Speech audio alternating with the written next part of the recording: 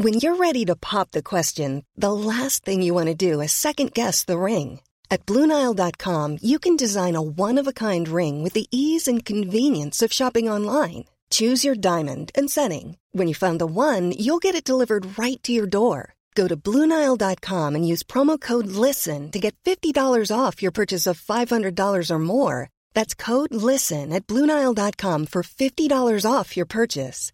BlueNile.com, code LISTEN. Ryan Reynolds here from Mint Mobile. With the price of just about everything going up during inflation, we thought we'd bring our prices down. So to help us, we brought in a reverse auctioneer, which is apparently a thing. Mint Mobile Unlimited Premium Wireless. How to get 30, 30, bit to get 30, bit to get 20, 20, 20, bit to get 20, 20, bit to get 15, 15, 15, 15, just $15 a month? Sold! Give it a try at mintmobile.com/switch. $45 up front for 3 months plus taxes and fees. Promo rate for new customers for limited time. Unlimited more than 40 gigabytes per month. Slows full terms at mintmobile.com. Hiring for your small business? If you're not looking for professionals on LinkedIn, you're looking in the wrong place. That's like looking for your car keys in a fish tank. LinkedIn helps you hire professionals you can't find anywhere else, even those who aren't actively searching for a new job but might be open to the perfect role. In a given month, over 70% of LinkedIn users don't even visit other leading job sites. So start looking in the right place. With LinkedIn, you can hire professionals like a professional. Post your free job on linkedin.com/people today. Imagine the softest sheets you've ever felt. Now imagine them getting even softer over time. That's what you'll feel with Boll & Branch's organic cotton sheets. In a recent customer survey, 96% replied that Boll & Branch sheets get softer with every wash. Start getting your best night's sleep in these sheets that get softer and softer for years to come. Try their sheets with a 30-night guarantee. Plus, get 15% off your first order at bollandbranch.com. Code BUTTERY. Exclusions apply. See site for details.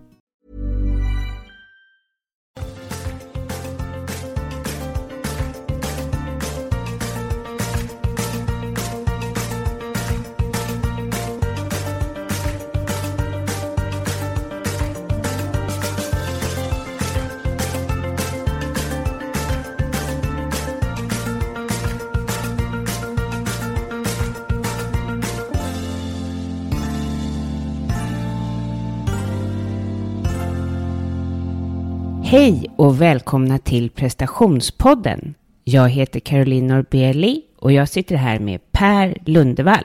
Hej Per! Hej Caroline! Hur mår du? Jo, men jag mår bra.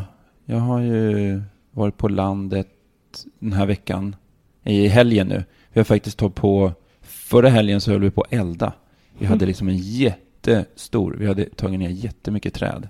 Så vi hade en stor hög med, och vi kunde liksom inte köra den där till tippen eller någonting. Det var bara att sätta eld på allting, kan jag säga. Blir du den här kaminmannen då?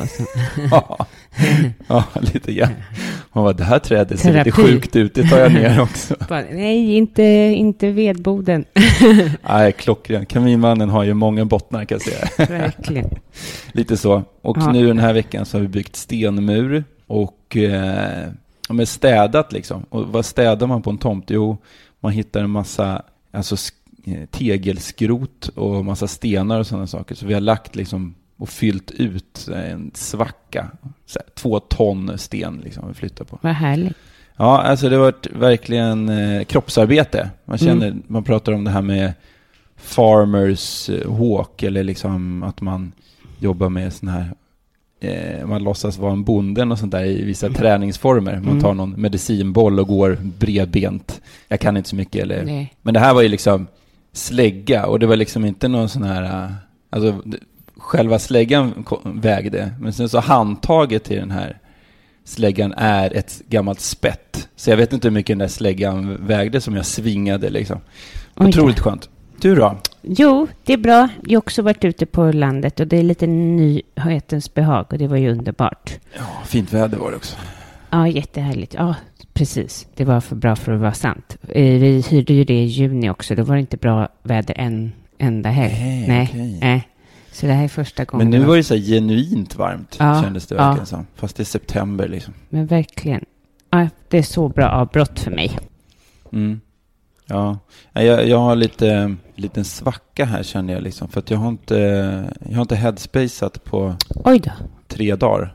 För att mina hörlurar är borta. Aha. Och det är så här, Och då bara, men det finns väl några andra hörlurar som ligger och skräpar. Men de har liksom också lite så här bortstoppade efter semestern, jag vet inte riktigt. Men nu har jag börjat igen här idag. Det känns som att meditera är det, för de som inte vet vad Headspace är. Ja, just det. Det är en app. Andy heter han som har gjort den, eller han som pratar i alla fall. Fantastiskt bra. Den är ganska enkel. Sådär. Så enkel att komma igång. Jag kan rekommendera den verkligen. Ja, verkligen. För den är liksom, det är som ett litet så här skojigt spel bara. Det är liksom inte något så här, det är meditation och det är liksom det är tungt. Och det är något sådär. Det är meditation han bara tagit för bort alla dagens konstiga människa. grejer. Ja, exakt. Något så här modernt liksom. Ja, så det är lite skoj med roliga gubbar. Som... Men vi kanske ska göra det nu då innan hon kommer. Vad sa du? Headspace säger jag? Ja. Ja, det kan vi göra.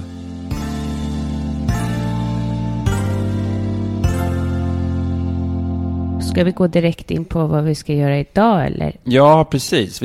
Vi har ju en gäst idag. Sara Ingvarsson. Ja. Hon är legitimerad psykolog med inriktning på ledarskap och organisationsutveckling. Hon har lång erfarenhet av att arbeta med chefscoaching och grupputveckling i olika typer av organisationer. Och hon har de senaste åren utbildat och stöttat ledare på ett effektivt sätt att driva både små och stora förändringsprojekt. Sara utbildar i arbets- och organisationspsykologi både vid Karolinska institutet och Stockholms universitet. En av Saras största styrkor är hennes gedigna erfarenhet av att arbeta praktiskt i komplicerade projekt. Spännande.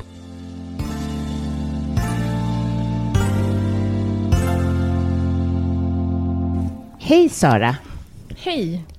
Ja, hej. Vad roligt, otroligt spännande att du är här. Ja, roligt att få komma. Ja, nu är så här, du är ju psykolog och vi håller ju på liksom det här med, vi pratar kring stress och prestation och du håller ju faktiskt, dels är du psykolog på riktigt, men sen, dels är du driver, eller vad ska jag säga, håller stresskurser. Ja, jag har framförallt. Jag gör inte det så jättemycket längre. Jag har gjort det väldigt många år. Jag liksom, började redan när jag pluggade till psykolog och hålla på med stresskurser. Ja. Och sen har jag hållit på med det kanske 10 år. Men de senaste åren gör jag inte lika mycket av det då, eftersom jag jobbar mer med hur arbetsplatsen funkar. Då. Men, ute på organisationer. Ja, precis. Ja, men det är nu har vi verkligen chansen att ställa de frågorna vi har funderat på om stress och prestation. Jag kände lite att vi fann så här bryggan emellan det som vi har pratat om tidigare i podden. Vi har pratat med, men du har ju lyssnat. Och vi har pratat yoga och vi har pratat om liksom lite mera, vad ska jag säga, fluffiga och lite flummiga saker, skulle man kunna säga. Men för er som gillar flummet, vi slipper inte det helt. nej, det är verkligen, båda områdena har sin tjusning och kan ge information, känner jag. Precis. Till det här lite komplicerade pusslet som det kan vara. Okej, men liksom alla här, eller jag i alla fall, och liksom det är jättevanligt att man uttrycker så här, gud vad stressad jag är. Så här, det är så mycket nu och alltså jag var så superstressad idag. Men då undrar man liksom ur ett psykologiskt perspektiv, vad är stress? Jag skulle säga att stress är vårt överlevnadssystem, så. Det är ju det som vi har med oss sen tidernas begynnelse, eller på att säga, som ju är hjälp som egentligen är till för att skydda oss. Så det är ju till för att skydda oss mot framförallt av fysiska faror. Sådär. Om vi blir överfallen av ett djur, om vi hamnar i bråk med någon annan person, om vi närmar oss ett stup där jag kan trilla ner. Massa sådana saker som det här är till för egentligen då. Så att försvara oss mot fysiska hot. Och det är där den här kamp- eller flyktreaktionen som man pratar om i stress kommer in då. Där som är till för att antingen då stanna och slåss eller springa bort ifrån situationen. Och det gör ju att det som händer med oss när vi blir stressade handlar jättemycket om att kroppen ställer sig in sig på de sakerna. Ställer in sig på att gå upp i varv för att kunna använda fysisk kraft till att överleva en akut fysisk hotsituation. Så det gör ju att jättemånga av de symptomen som vi känner av när vi blir stressade hänger ihop med det. Att vi andas snabbare, ytligare för att snabbt få syre till musklerna. Hjärtat slår snabbare för att få ut syren till musklerna. Musklerna spänner sig. Vi har massa stresshormoner som är igång i kroppen som alla är till för att signalera till oss att nu är det farligt, nu gäller det att reagera fort. Och det gör ju förstås att när vi är väldigt stressade så är vi inte så där jätteinställda på logiska, avancerade resonemang, utan liksom på eller av, bort eller liksom så. Så det är ju egentligen vad stress är då, skulle jag säga. Men då liksom det här med, bara för att börja från grunden, tänkte jag så här, men vi är ju liksom inte fysiskt hotade när vi är på, låt säga, ett kontor. Och det är det som ställer till problemen då någonstans. Att om man jämför, det är fortfarande så att vi kan hamna i sådana situationer där vi är utsatta för fysiska faror. Typ kliver ut snabbt i vägen och så kommer det en bil fort emot mig. Då är det fortfarande jättebra att vi har de här systemen. Men många av de som vi har som stressfaktorer idag brukar man ju säga är mera mentala stressorer. Som ju inte gör att jag kommer att fungera bättre om jag slåss eller springer bort ifrån situationen. Det blir jättejobbigt om man börjar så här slåss på kontoret. Eller hur? Ja, men det finns ju jättemånga sådana roliga situationer förstås, med människor i trafiken som kliver ur bilarna och liksom är redo på att börja liksom, med handgemäng, eller förstås när man, roliga bilder som har förekommit på YouTube med folk som hoppar på gamla faxmaskiner eller liksom slår till datorn eller sådär. Därför att det är de... Den kör min pappa när jag var liten. Den stressen. Hoppa på telefonen när det bröts. Han pratade med USA. Han hade inte koll på att man bara kunde trycka på en knapp så den ringde upp. För han är inte så teknisk. Så jag och min bror bara... Han liksom han slog på verkligen kastade den i marken. Han gick ur bilen. Okay. Kastar den i marken och ställer sig och hoppar på den. På B.A.-skatan. Jag och min bror bara... Där står han och Men det där är väl lite sunt liksom. Man liksom agerar ut den här frustrationen. Det kanske... Vad tycker du? Är det bättre att hoppa på sin liksom, telefon? Om vi tänker bort från det här liksom, att den är dyr, såklart. Utifrån psykologiskt perspektiv. Men det är ju inte det. Det har man ju tittat på faktiskt. Det där är ju en sån där myt som finns inom det här världen. Man pratar om den här tryckkokarprincipen. Att om man inte släpper ut det så kommer man att koka över och explodera. Och det stämmer inte. Utan vad som händer är ju att jag är arg och känner mig upprörd. Och sen så beter jag mig aggressivt. Då går jag upp i varv ännu mera. Och sen är det klart att när jag har varit jätteaggressiv och gjort någonting, skrikigt eller smält i dörrarna eller gjort någonting, så småningom kommer jag gå ner i varv även då. Men inte då som man tror tack vare att jag levde ut, utan troligtvis trots att jag levde ut de här irritationerna. Sådär. Så att, och dessutom då, som vi pratade om tidigare, så när vi kommer till min studie där så kan man ju säga det att vad man har sett är mest farligt, det är ju det här man kallar på engelska för hostility. Och det är ju aggressiva handlingar. Det är det är inte särskilt bra för vår hälsa. Många i podden pratar om det här med duktiga flickan och duktiga pojken. Att de känner att de har varit det tidigare i livet. Vad har du att säga om det där företeelsen?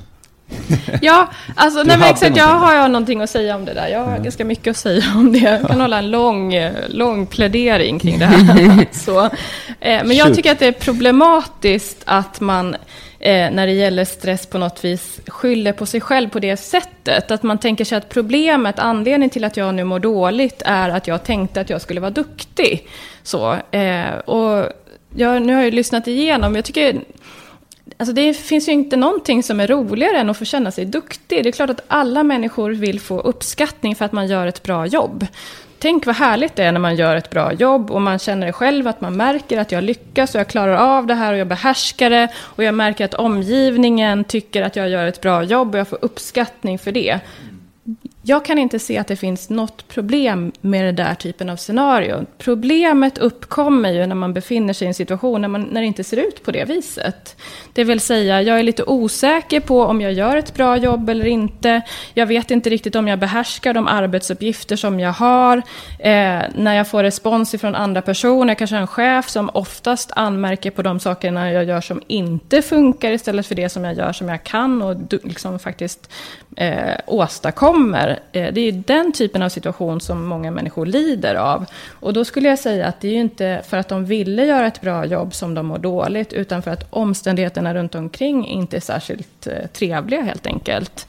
Så det är liksom inte fel på mig? Eller på inställningen? Sitter och tänker om... Jag tänker ju på mig själv såklart. Och att omständigheten, det var fel på omständigheterna. Jag är bra. Som är... Ja, jag tycker det. Ja. faktiskt. Ja, jag skulle och säga också någonting. att du menar att man ska våga ta på sig, eller liksom, alltså, man kan vara duktig, försöka med någonting annat. Det är lite så du känner, eller ska man fortsätta? Ja, just det, precis. Alltså grejen är ju då, för då har ju jag jobbat inom någonting som vi kallar för företagshälsovård. Och det är ju någonting som alla... Du har ju träffat väldigt mycket människor, kan visst, säga. men då är det ju, där är det ju så att alla företag som har över ett visst antal anställda liksom är ju skyldiga att ha ett sånt avtal. Och det betyder ju att då jobbar man ju med att se till att ta hand om den arbetsrelaterade hälsan eller ohälsan. Och då är det klart att målet där kan ju inte vara att alla människor som mår dåligt på en arbetsplats ska flytta på sig. Jag har ju till exempel jobbat inom sjukvården väldigt mycket. Det är klart att vi vill ju inte att alla som jobbar som undersköterskor eller sjuksköterskor eller läkare ska sluta och göra någonting annat. För oss andra, eller hur? Vi vill ju att de ska vara kvar där och känna att de kan trivas och må bra på sina arbetsplatser och kunna göra ett bra jobb. Så när vi blir sjuka så finns det liksom pigga människor som trivs i sitt jobb och som kan ta hand om oss. Så att det blir ytterligare problematiskt om man tänker sig att felet är att de vill vara duktiga. Felet är inte att de vill vara duktiga. Alltså det är väl jättebra. Ja. Jag är jättenöjd med läkare som vill vara duktiga och vill göra ett bra jobb när jag är i kontakt med sjukvården, såklart. Så då är det liksom, det är arbetsplatsen som egentligen inte kan ta vara på de här ambitiösa och vad ska jag säga, energirika och verkligen dedikerade människorna. Kan man kalla det som att det är ett strukturellt problem då? Ja, jag skulle säga det. Det är klart att man kan ju alltid gå in på individnivå och se att vi är lite olika rustade och sådär. Men när man tänker sig, jag hade ju situationer där vi märkte att det kom väldigt mycket personer från samma arbetsplats. Då lär man ju ha haft en enorm otur om man bara har lyckats rekrytera ett antal personer som inte funkar i jobbet. Då kanske man börjar fundera på om det kanske är någonting på arbetsplatsen som gör att folk får illa och inte mår bra.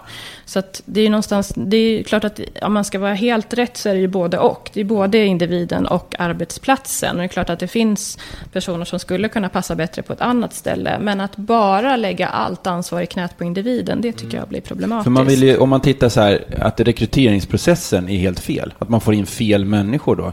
Men om man har fått in en hög med väldigt ambitiösa och drivna människor, då har man egentligen gjort rätt i den här rekryteringsprocessen. För man vill ju ha sådana människor som kan driva liksom, de processerna framåt som man har valt att göra i det här företaget. Och nå de målen man behöver. Intressant. Nu kommer inte jag ihåg när vi fikade tidigare.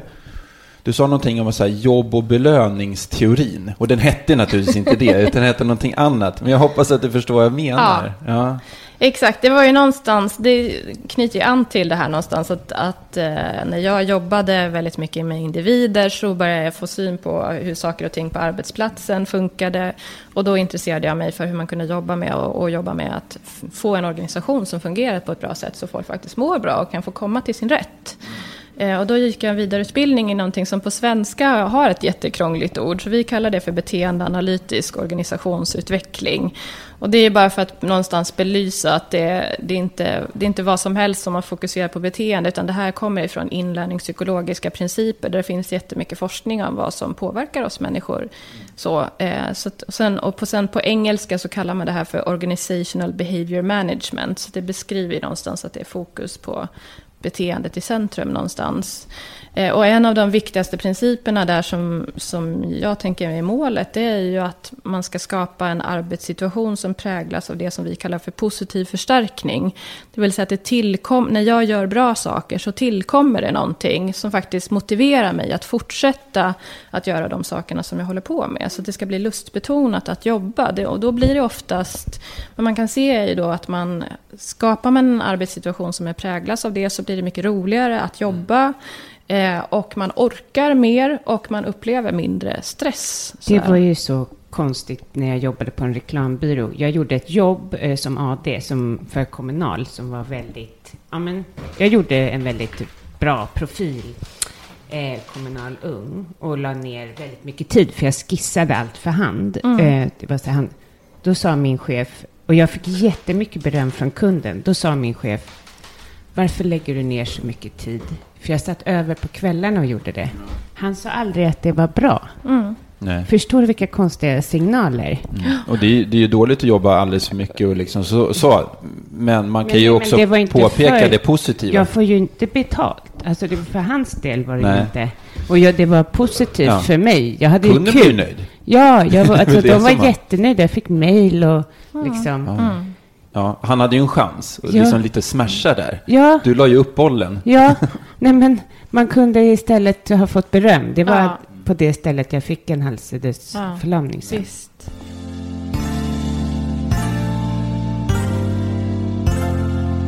Men då har vi liksom pratat om det här att man behöver få lite beröm för att man är ambitiös och duktig pojke, flicka liksom. Ja, det tycker jag. Jag tycker inte att man ska anklaga sig själv för det. Jag verkligen har pratat om det med många, både privat och med kollegor. Liksom, hur ser en person ut som inte vill vara duktig?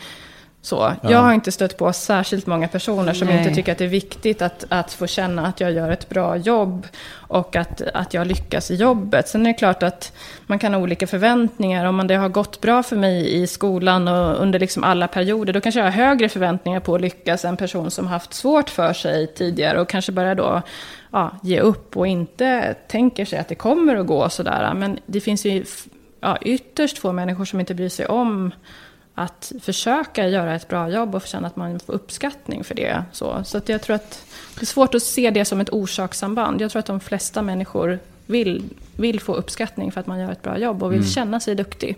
Och då kommer vi lite osökt in på det här med type A-personlighet och stress.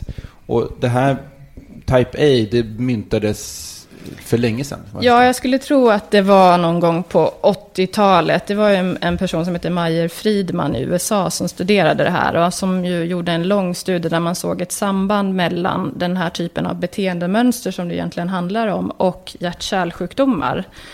Och vad man lägger in i typ av personlighet är ju liksom det här att man hela tiden driver på tempot. Att man gör saker som ökar på tempot och får mig att gå upp i varv. Att man rör sig fort, man pratar fort, man avbryter andra personer när de pratar. Man fyller i. När någon berättar någonting så lyssnar man inte klart utan man liksom säger de sista orden. Man äter fort, man rör sig fort, man försöker göra så många saker som möjligt samtidigt.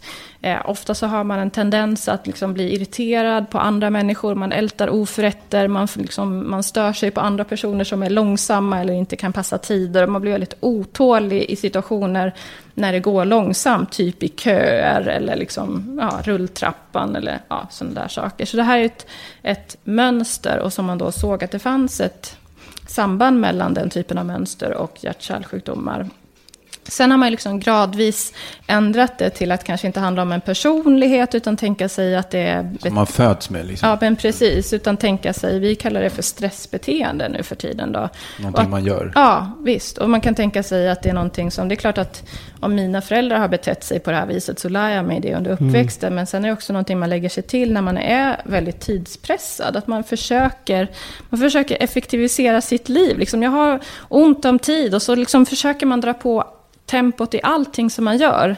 Dilemmat är där, liksom, det här har vi haft så många diskussioner med våra stresskursdeltagare. Liksom, för man får en uppfattning om att man är jätteeffektiv.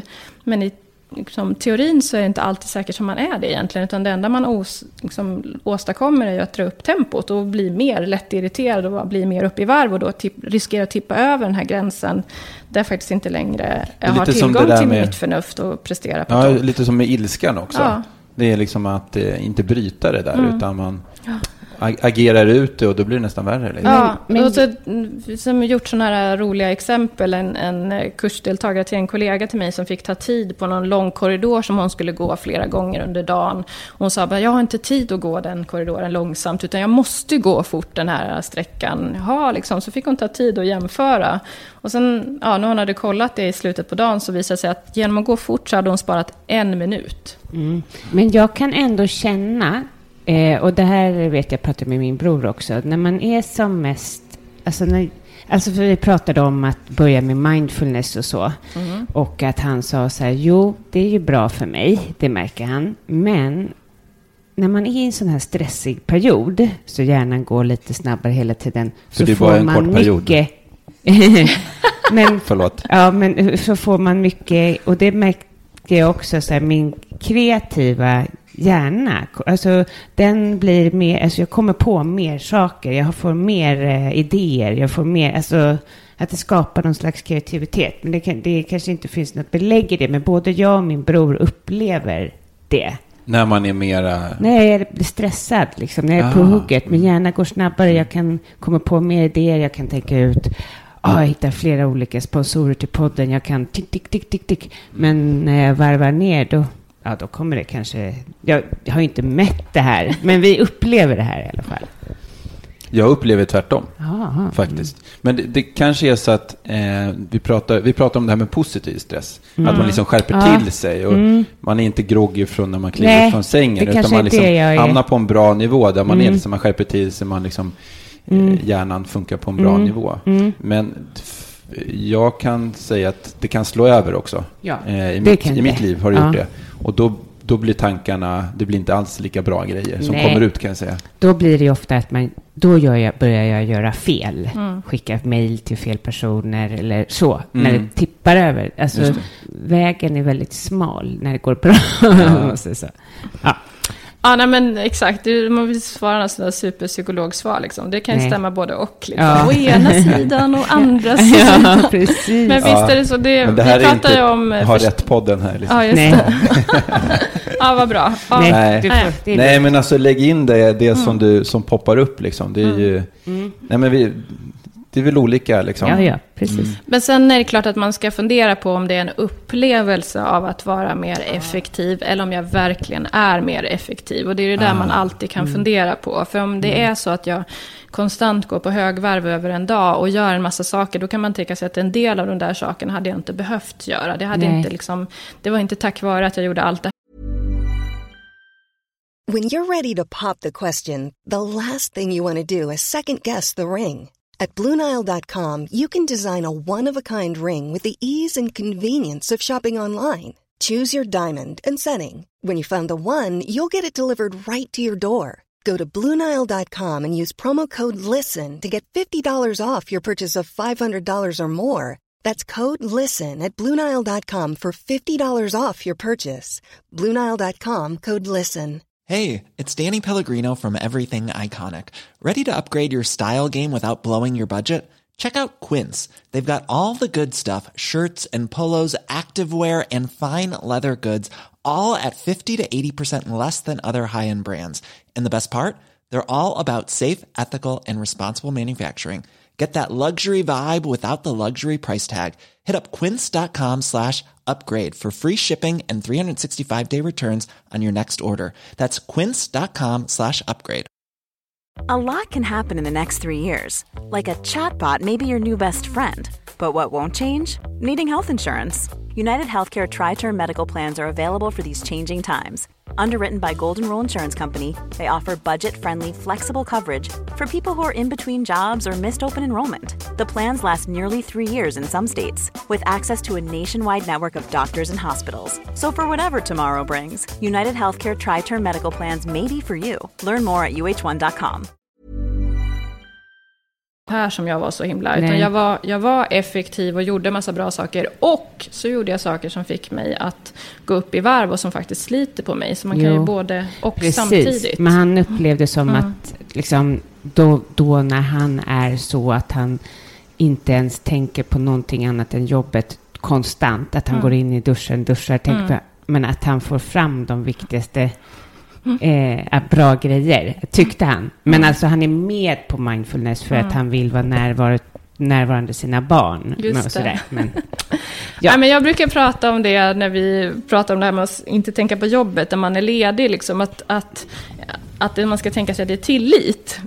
Tillit till sin egen förmåga, liksom, någonstans. För grejen är ju att när man kommer på massa smarta, det är ju ofta så, man kommer på smarta saker när man precis ska somna eller precis står i duschen eller sådana där saker, för att man går lite ner i varv och så liksom pling, så kommer det till någonting. Och sen tänker man, tusan också, nu måste jag verkligen ta tag i det här och skriva ner det och komma ihåg det här, och nu har jag verkligen flow här, så måste jag göra de här sakerna. Och vad som händer då är ju att man igen går upp i varv och triggar igång sig själv och liksom missar chansen till återhämtning. Och det är då jag säger att man kan ha lite tillit, liksom, och tänka sig att jag kom på smarta saker nu, men jag kanske kan komma på dem imorgon också när jag är på jobbet. Så. Bra. Ja. Okej, men om vi går vidare. Du skrev ska jag se om jag säger rätt här. Ja, precis. Examensuppsats heter det. Examensuppsats. Och den det var en jämförande studie. Och då jämförde du KBT-terapi och yoga. Berätta. Spännande. Ja, exakt. Alltså det här är ju vad vi gjorde var ju att jag ska se vart jag ska börja någonstans. Vi tog ju det här som Maj Fridman hade gjort för liksom det var ju en enorm liksom behandlingsmanual och som man också har översatt till svenska och gett till personer som har genomgått en sån här bypassoperation på grund av hjärtproblem. Och vad vi gjorde då var ju att korta ner den betydligt och tänka oss att vi hade en annan målgrupp, nämligen personer som har stress som problem men som inte har fått fysiska åkommor av den än, utan faktiskt mer upplever som att det är ett problem i vardagen med stress. Så att vi har liksom en annan målgrupp och en kortare liksom manual, så vi hade 10 träffar. Och sen så ville vi jämföra det mot en aktiv behandling, så inte bara jämföra en person som inte fick någon hjälp, utan och så tänkte vi att okej, nu har vi en intervention som är mer av liksom traditionell liksom fysisk intervention och sen så har vi den här kognitiv beteendeterapi. Så det var så vi gjorde. Och sen gjorde vi en sån här slumpmässig fördelning så att vi liksom lottade vilken grupp man fick vara. Vi gjorde en massa förmätningar av stresshormoner och självskattningsformulär kring upplevd stress och livskvalitet och sådana där saker. Och sen så tittade vi på de värdena efter genomgådd de här interventionerna då, helt enkelt. Vad kom ni fram till då? Ja, vi kom fram till att båda interventionerna var framgångsrika. Så vi sänkte ju stressnivåerna på nästan alla mått som vi hade använde oss av. Så både självskattningsformulären och de fysiska måtten med stresshormoner, blodtryck, hjärtfrekvens och sådana där saker fick vi ner i båda grupperna. Så KBT och yoga, det är liksom saksamma? Vi hade liksom ett resonemang kring det. Precis. Ja, vad ska man säga om det? Grejen var ju att vi tror att de var kanske mer lika varandra än vad vi hade tänkt oss. Det var slutsatsen någonstans. Det vill säga att den personen som hade yogaövningarna gjorde inte bara yoga utan pratade ju också om hur man betedde sig i vardagen i olika stressiga situationer. Så de pratade ju också om andra vanor än bara att göra yogaövningarna. Och vi hade ju ett inslag som är tillämpad avslappning som ju också är när man jobbar med andning och att försöka få med sig en portabel avslappningsteknik i vardagen. Så att på så vis så jobbade vi med både och i båda grupperna kan man säga. Sen hade vi ju, vi hade en massa resonemang. Vi hade, i vår grupp hade vi lite större effektstorlekar sådär, men det var inga signifikanta skillnader mellan grupperna. Så det är klart att hade man haft större grupp som man tittade på kanske hade det blivit större skillnader, men vi hittar inga. Nej, och man vill alltid göra en studie till och lite eller större hur? Precis. kanske. Det finns alltid en mening om lämpar sig för vidare forskning. Vi är inte klara inom det här området. Nej, det här. Ja, men superspännande. Vad hade du för förväntan innan studien? Oj, gud, det kommer inte jag ihåg. Nej. Så länge sedan. Ja, jag förstår. Men du vet inte vilken du hoppades på var bäst? Jo, klart att vi hoppades att KBT skulle vara bättre än yoga. Så det är liksom, ni blev lite motbevisade där. Alltså det är ganska hett det här med mindfulness. Så vi pratar om det i podden också. För att vi använder det själva och känner liksom en upplevt resultat. Att det blir bättre, det här med stress. Vad har du att säga kring mindfulness och stress? Jag tycker det är en jättebra metod. Det är ju ett sätt att träna det här med att vara närvarande i nuet. Sådär. Alltså det är väl, som vi pratade om tidigare. Ja, precis. Så det är ju ett exempel. Vi brukar säga att det liksom, när man är i en stressad situation så är det 4 saker. Så liksom kan man tänka sig att man har påverkan både på vad man tänker, vad man känner, fysiologin och liksom vad man gör för någonting, beteendena. Och mindfulness är ju ett exempel som både går på egentligen tankarna och på fysiologin. Så där, att få mig att mer liksom, inte skena iväg i tankarna utan mer liksom lägga märke till dem, observera dem och inte hugga tag i dem utan se vad som händer och notera det. Och liksom göra saker med andningen som oftast då observera vad som händer i kroppen så där som jag också får en att oftast gå ner i varv fysiskt. Så att det är en jättebra stressteknik. Det är någonting som vi också har jobbat med i våra kurser och med våra föreläsningar som ett exempel. Jag märkte också att mitt beteende att vara mer här och nu gör ju att jag kan lite snabbstudera mig själv när det gäller beteendet. Så här. Vill jag fortsätta i den här riktningen? Liksom? Vill jag fortsätta och stressa? Men då kan jag avbryta mig själv. Eller om man blir arg till exempel. Liksom känna så här, att det händer saker i kroppen. Så här, nej, men nu börjar jag välla upp saker. Och bara säga så här, nej, det är nog inte bra strategi. Liksom. Koppla på den här lite logiska tänkandet lagom för att kunna stoppa sig. Okej, men om vi ska vara lite kritiska här då. Mindfulness, vad finns det för... Nu vet jag att du är inte mindfulness-expert så, men du vet ju extremt mycket om stress och prestation och sådana saker. Vad har du stött på för kritik mot mindfulness? Ja, alltså... Jag skulle säga 2 saker om det då. Och den ena är ju lite liknande ert resonemang här, du Caroline och din bror. Liksom. Att det dilemmat med att det är så himla i ropet nu är ju förstås att folk läser om det, tror att det är bara en enkel teknik som man bara liksom, ska kunna ta till sådär. Och så provar man och så känner man att nej, men det var ingenting för mig. Sådär. Så att det är liksom ett dilemma när det är så himla populärt. Är att man tror att det är lätt. Och sen så har jag stött på jättemånga personer som är så här, jag har läst om det med mindfulness men det funkar ju inte för mig. Sådär. Och då har man inte riktigt förstått hur avancerat jag blir bara trött, har jag hört. Ja, just det. Ja, jag blir bara trött. Ja, liksom att det faktiskt är... Det där är en färdighet precis som någonting annat som man bör öva på och träna på. Som ni har pratat om tidigare, man ska inte lyckas utan det är det är en process som man håller på med. Ja, så det är mer avancerat än vad man kanske tror.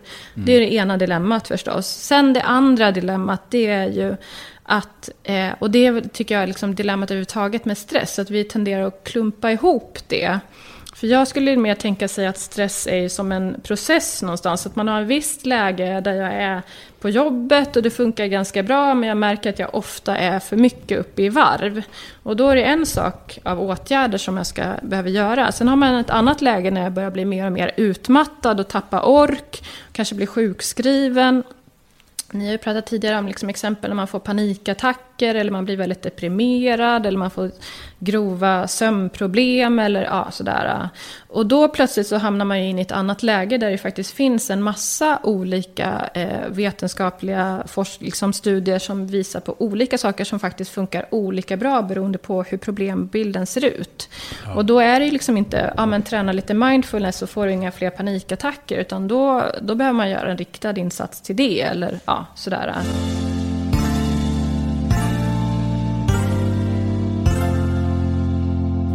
Vad tycker du om dagens användning av mobiler och sociala medier? Har du någon åsikt? Jag har massa åsikter. Alltså spontant så tycker jag...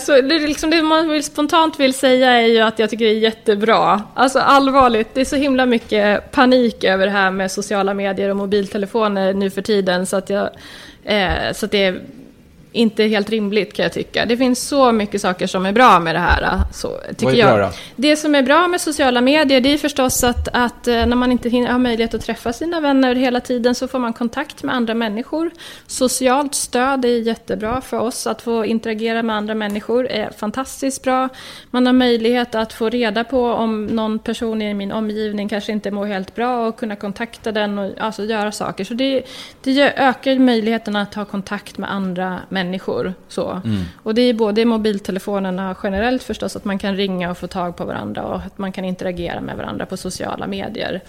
Så att liksom spontant vill man säga att många av de sakerna som man kan uppleva är problematiska med mobiler och sociala medier finns ju annars ändå. Sådär, att vi kan vara elaka mot varandra och vi kan jämföra oss jättemycket med varandra och känna oss sämre än alla andra och sådär. Och folk har sett perfekta ut på andra sätt än via sociala medier tidigare. Sådär. Så det är klart att... Just det, så att jämföra sig är ju inget nytt. Nej, men det är klart att möjligheten till att göra det dygnet runt ökar ju med sociala medier. Så det är väl det som är problematiskt någonstans. Och möjligheten att välja vilken bild av sig själv som man visar upp ökar ju med sociala medier. Alltså om man träffar en person live så kan man ju se att den har påsar under ögonen, även om den säger att allting är perfekt. Men om man lägger upp ett foto där man ser jättenöjd ut så vet man inte om man grät 2 minuter innan och allting är i upprivningstillstånd direkt efteråt. Utan då får man ju en bild av att alla andra människor verkar ju må så himla mycket bättre än jag. Och alla verkar vara så lyckliga och de är kära hela semestern och de grillar varje dag och åker på loppis och liksom, ja, sådär. Så det är klart att möjligheten att få för sig att andras liv är perfekta ökar ju kanske lite grann med sociala medier. Så.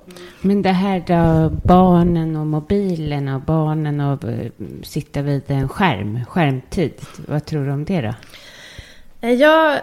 Jag skulle verkligen vilja ha en ordentlig studie innan jag drar i någon broms när det gäller det. Jag tycker att de får så fantastiskt mycket av det. Dels att de som sagt kan interagera med varandra. Min son är 9, han sitter och skypar på kvällarna och pratar och skrattar med sina kompisar.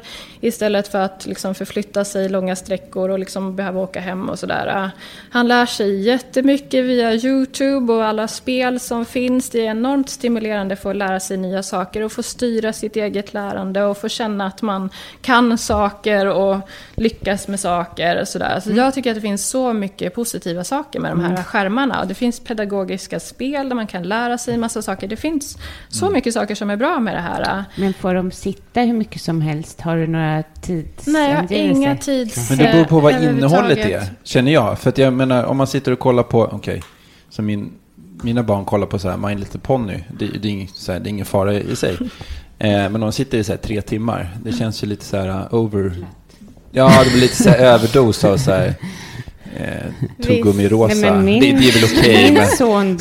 Men de blir så här pacificerade. Så här, liksom, jag känner så här, eller jag märker på min son att om han sitter för länge så...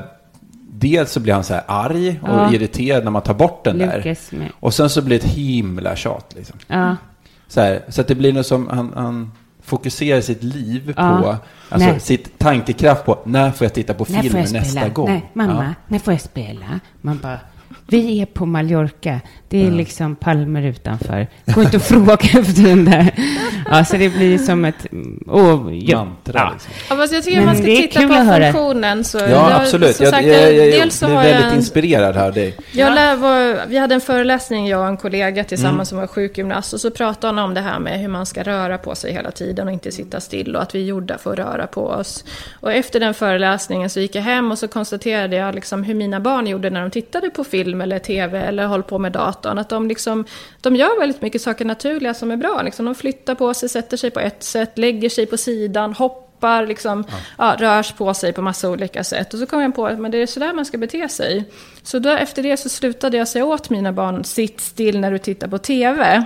Vilket gör att min son, när han tittar på tv, han rör på sig helt hysteriskt mycket. Han kan komma in och han är helt svettig för han har hoppat och studsat och legat upp och ner. Och han liksom gör olika saker som motsvarar, ser väldigt liknande ut de sakerna jag får göra när jag går och tränar yoga. Som han bara spontant gör och lägger sig på olika vis i brygga och sådär. Eller stå på huvudet och sådär. Så att, om man tänker sig att skärmar får oss att sitta stilla, så det stämmer inte på mina barn i alla fall. Plus att han gör ju saker hela tiden som ju, där han lär sig och utvecklar och gör saker. Så att jag tror att man måste tänka med skärm mera, vad är det som man gör för någonting? För det är klart, om man tycker att man sitter 5 timmar om dagen och bara får liksom genuspropaganda om att liksom, jag är tjej och jag ska vara rosa, men då kanske man kan fundera på om man vill ändra urvalet. Vi har ju påverkat när han har lyssnat på personer som svär jättemycket. Men det tycker inte vi är okej. Då får du inte titta på den saken. Eller sådär. Då har vi nästa fråga här. Vem eller vilka inspirerar dig i ditt arbete med stress? Ja, precis. Jättefråga igen. Liksom. Men det är klart att Gunilla Burell, som var den här personen som jobbar med hjärtpatienterna, hon är ju på något vis orsaken till att jag började intressera mig från stress från början. Men det var ju jättelänge sedan, så att vi har inte så mycket kontakt längre. Men hon är ju själva orsaken eller ursprunget till att jag började jobba med det här. Sen den här forskaren tycker jag man ska nämna. Nu har hon gått i pension för länge sedan. Hon som tittade på de här stresshormonerna. Hon har ju tittat och jämfört ganska mycket stress för män och kvinnor. Som heter Marianne Frankenhäuser. Så att henne är ju tips att kika på tycker jag. Sen har jag min kollega som utbildade mig i det här med beteendeanalytisk organisationsutveckling. Som heter Rolf Olofsson. Som ju är en väldigt klok person och väldigt inspirerad att prata om när man ska diskutera sådana här saker. Och sen så har jag ju en annan författare som har skrivit många av de böcker som finns i det här området som heter Aubrey Daniels. Som är en gammal farbror som är väl i 80-årsåldern nu men fortfarande är väldigt aktiv med sitt företag och skriver böcker och twittrar och gör bloggposter och podcaster och sådär. Still going strong, det gillar verkligen. Vi. Coolt. Vi brukar ju fråga våra gäster om de har några konkreta tips sådär. Tips för det som vill fortsätta prestera men som är stressade. Men när vi träffades innan så sa ju du lite att du inte gillade ge tips. Berätta, varför inte det? Både och är det förstås. Men dilemmat med det här med tips, det är ju förstås att man ger varandra en känsla av att det här är lätt. Så, att det är lätt fixat. Och att helt enkelt man får för sig att det här, liksom, då blir det någonstans, det blir prestationsångest i det också någonstans. Okej, nu har jag fått det här tipset, nu ska allting ordna sig, bara jag gör så här. Och så testar man att göra det och så lyckas man inte och så blir det till misslyckande. Så det är klart att det finns ett dilemma med det här. Och det finns en sån här strömning inom KBT nu som heter Acceptance and Commitment Therapy. Och en av deras grundteser, det är ju att det som får oss att må dåligt nu för tiden, det är inte att vi mår dåligt, för det gör vi alla människor mår dåligt sådär. Det är liksom del i att vara människa, att man med jämna mellanrum mår dåligt. Utan det som får oss att må riktigt dåligt, det är att vi tror att vi inte borde må dåligt. Vi borde må bra hela tiden. Vi borde vara lyckliga och kära hela tiden. Så när vi känner någon känsla som inte överensstämmer med den bilden, så tänker jag att nu måste vi göra någonting för att få bort det här. Vi måste sluta tänka de här tankarna, vi måste liksom sluta känna de här känslorna. Och sen så spär vi på det här genom att ge de här tipsen. Så säger man så här, men tänk inte på det, eller bry dig inte om vad hon tycker, eller liksom tänk positivt här nu. Tänk vilka möjligheter du har fått i det här. Och så kastar vi ut oss de här, förstås med välvilja, men som faktiskt då riskerar att leda till motsatsen helt enkelt. Man känner sig ännu sämre för att man inte lyckades tänka positivt, och man inte lyckades må bättre. Och man liksom började lägga mer och mer kraft i att försöka sluta känna på det här viset, som faktiskt då blir mer och mer handikappande. Men om du ändå har några tips då? Ja, om man tänker sig att man är i den där situationen som vi, liksom när man är på jobbet och man upplever att man är för mycket uppe i varv. Då tycker jag att det man ska göra är att fundera på vad är det för någonting som, alltså hur kan jag skapa mer möjligheter till återhämtning i det lilla. Och då är det liksom, det är inga stora grejer, utan det gäller, vi hade en diskussion om det innan, med min erfarenhet är att de flesta vet vad som får mig att gå ner i varv. Man bara gör det för lite, för det är klart att inga mejl eller telefonsignaler handlar om att påminna mig om att gå ner i varv, utan de handlar om någonting annat. Men så att det gäller att liksom definiera, vad är återhämtning för mig? Hur kan jag se till att jag gör det flera gånger under dagen, varje dag? Vad är återhämtning på jobbet? Vad får mig att liksom gå ner i varv? Och försöka hitta sådana saker och förgöra några av de sakerna oftare. Det är liksom, så att den här minnesregeln, att tänka sig att det ska vara balans mellan att gå upp i varv och återhämta sig, och att det oftast är för lite återhämtning, så behöver man hitta sådana aktiviteter. Nu börjar vi komma till vårt slut, eller? Har du något mer att tillägga? Nej, det är nog bra så.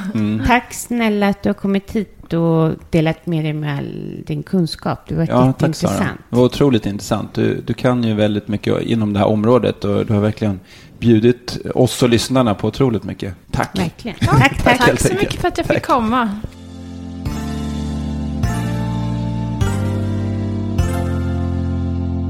Nu har vi pratat med Sara Ingvarsson om stress, både på det personliga planet och i organisationen på jobbet. Men vad händer i podden framöver? Ja, men vi kommer ju prata med intressanta personer såklart, om deras personliga resor, men även träffa coacher och psykologer och även läkare, kliniker sådana som faktiskt träffar människor och har terapi, erbjuder det. Och andra som har djup kunskap inom området stress och prestation. Vad spännande det ska bli. Ja, men verkligen. Det kommer bli kul att ta med er lyssnare på den här resan där vi lär oss minst lika mycket som ni. Eller hur? Ja. Verkligen. Innan vi avrundar det här avsnittet så vill jag tacka er lyssnare för att ni lyssnar och för alla kommentarer vi får på stan, Facebook och Instagram. Kolla gärna prestationspodden.se om ni vill läsa mer om hur du kan stressa mindre. Precis. Och tipsa gärna oss om det är någon ni vill höra om i podden. Vi tar så gärna emot förslag. Och så vill vi tacka Alexander Sjöblom, våran klippare, och våran jingelkompositör Fredrik Store. Ja, som gör det här. Han är ju inte kompositör på heltid. Nej, utan det där är något han bara kickar fram. Jättebra. Stort tack. Tack så mycket.